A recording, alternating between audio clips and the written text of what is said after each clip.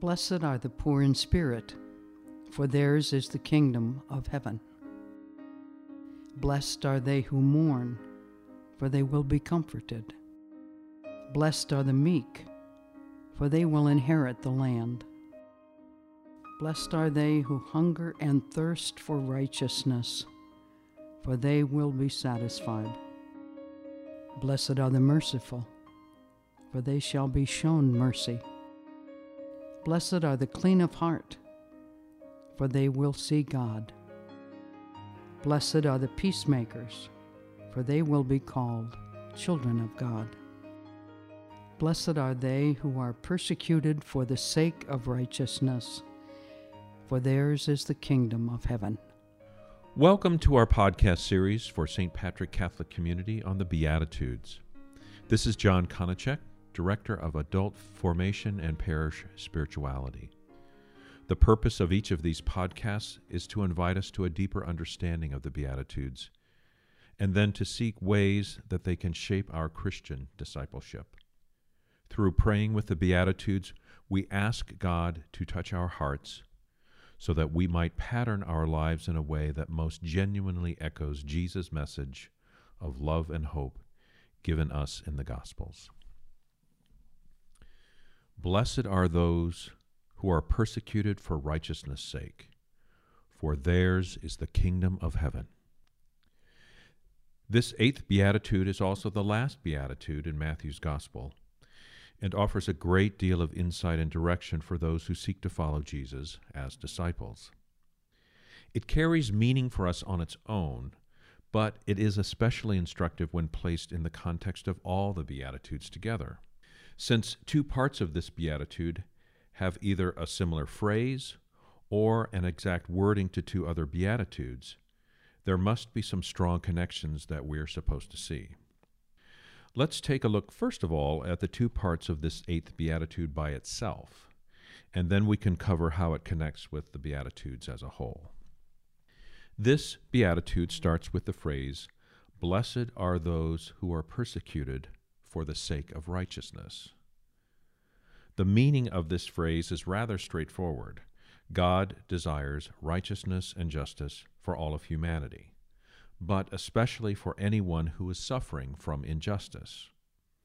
Although true righteousness or justice is something that will ultimately be established by God, as disciples hearing Jesus' words in the Beatitudes, we must participate right now in the building of the kingdom of justice.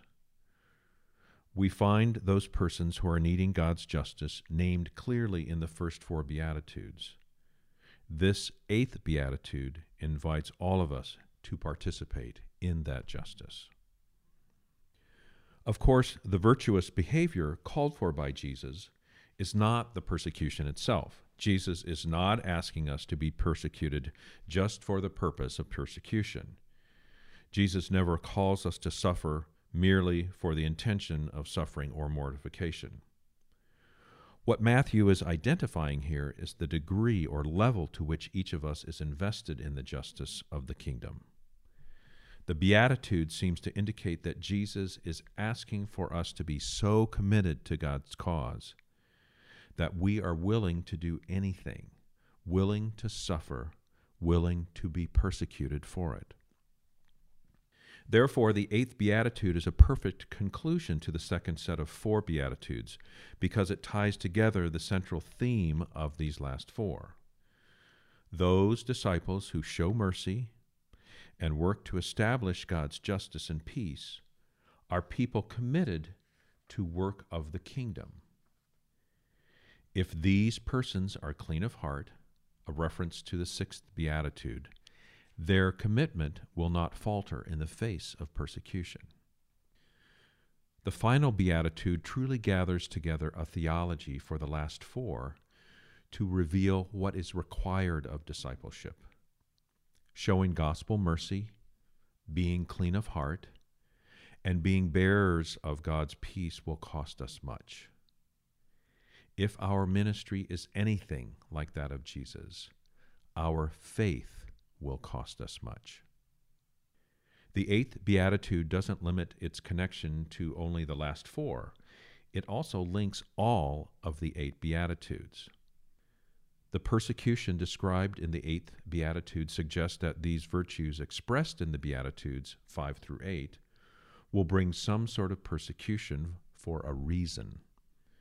The misfortune suffered in the last 4 Beatitudes comes as a direct result of commitment to bringing righteousness or justice to the unfortunate ones identified in the first 4 Beatitudes.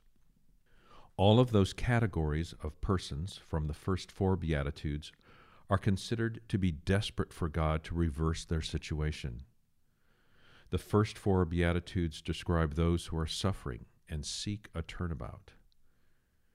There is no blessedness in being desperate or in hopeless poverty, in experiencing debilitating sorrow, in being oppressed and powerless, or starving for justice.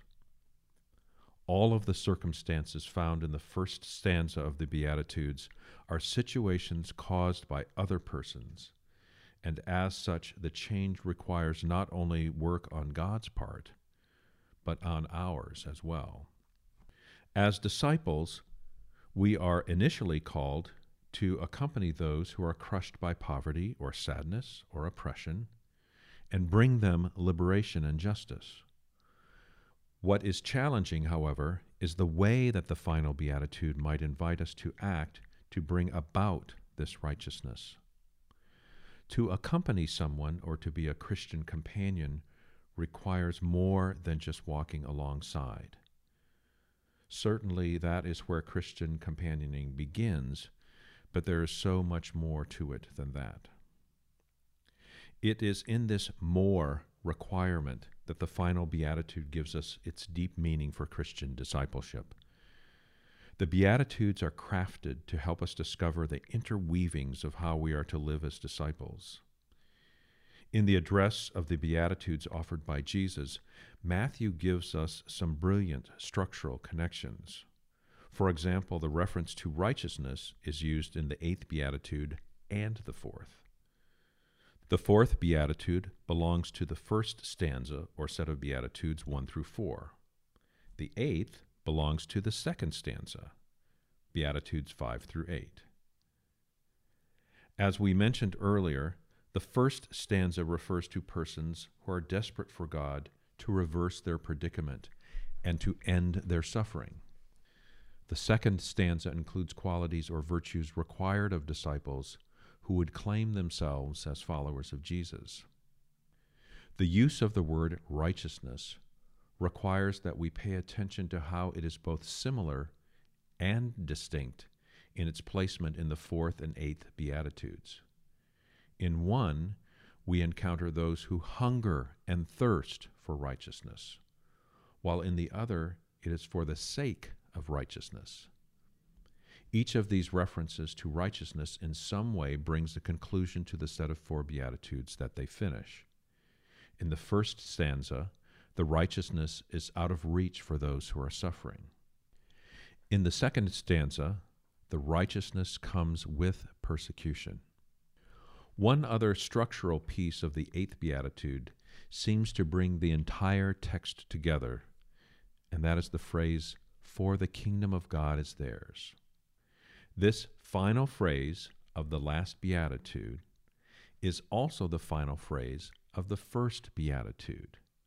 They both end with, "For theirs is the kingdom of God." Matthew invites us to discover why that repetition or connection is there. The kingdom of God that Matthew names is not just something for the distant future.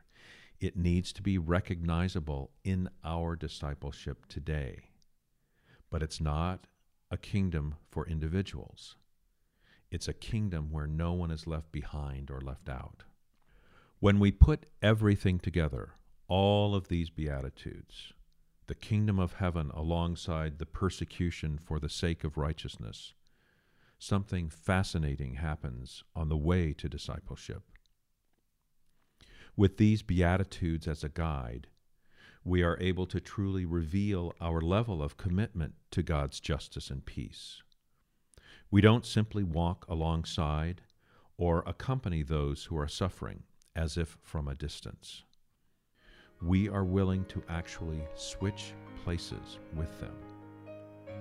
Our commitment to them means that we so embrace our Christian discipleship that their persecution and suffering ends and may result in our own.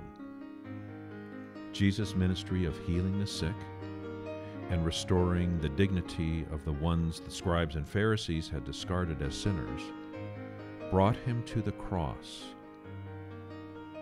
brought him to be arrested and crucified. Jesus removed their suffering and took it upon himself. He switched places with them. If we truly follow Jesus, we rejoice in meeting the same fate. But all is not lost. In the resurrection, we are all given the kingdom of heaven. In this season of Easter, Jesus never leads us just to the cross. He also invites us to witness the empty tomb. Our discipleship finally brings us to Pentecost, where we are sent forth to announce the good news, to announce the kingdom of heaven proclaimed by Jesus Christ. May God bless us during this season of Easter to be people of the resurrection. May we all follow the command to go in the peace of Christ.